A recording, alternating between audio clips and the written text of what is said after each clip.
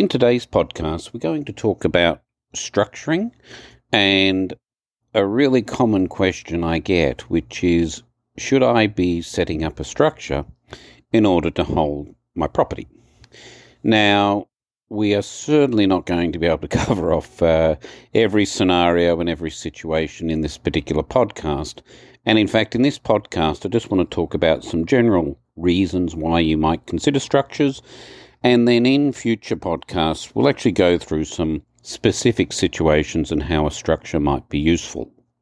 So I frequently do get calls, regarding structures and whether they're appropriate.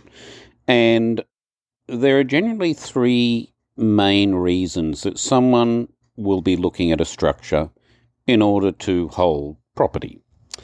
The first reason would be asset protection. So there are industries where individuals can be sued and more likely to be sued. For example, the medical profession, lawyers, even accountants. And so therefore those individuals are less concerned about the other costs, and we'll talk about what those other costs could be, versus the protection they could be provided by holding the asset in a structure. The second reason is, I guess the main reason that many people call and many people talk about, is tax minimisation. So will a structure allow me to minimise my overall tax liability? And then finally, an area that is getting a lot more attention in recent years is estate planning, and how a structure might allow a person to move the asset indirectly to family members or other individuals without the costs associated of the normal structures that exist. So they're generally the three main reasons that people look at structures. And then I guess the next question is, well, what type of structures are available for me to look at? Well, firstly, we have individual names, fairly simple. Most people are familiar with that. We'll have trusts, and trusts can be broken down into a number of different types of trusts, really. We have discretionary trusts, sometimes referred to as family trusts. We have unit trusts, and we then have hybrid trusts, which is a little bit of a mix of a unit trust and a discretionary trust component with it. The third structures that we can look at is companies. The final structure that we'd generally be looking at is a self-managed super fund, either holding the asset directly without any borrowings, or the SMSF entering into a limited recourse borrowing arrangement in order to acquire the property.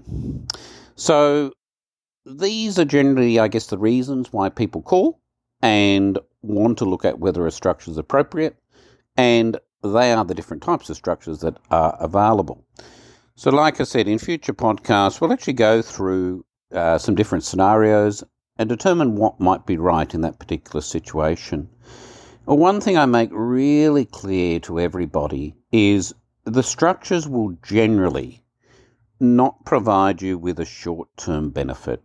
They really need to be looked at in the long term. In the modelling that I do, we generally look at a period of, say, 10 to 20 years. And on the converse side, I also make it very clear that you need to weigh up the annual maintenance costs, in particular the accounting costs that are incurred in order to prepare financials, in order to prepare tax returns, in order to prepare trust distribution resolutions if it's a trust, the annual ASIC fees, the annual ASIC corporate compliance. So it's good to get an idea of what the potential savings might be, and sometimes, like I said, the asset protection and the estate planning benefits, although they're not providing any direct tax benefit, it may be suitable for individuals to incur those annual costs in order to provide a benefit later on, or a benefit that hopefully doesn't occur in regards to asset protection, but if it does, then those opportunities there for protecting those assets are there. But when it comes to tax minimisation, you'll generally be looking at a 10 to 15 year period and then analysing those potential benefits against the annual costs to determine whether it's really worth having that particular structure. Hope you enjoyed the podcast, and we'll discuss them in more detail in the next one.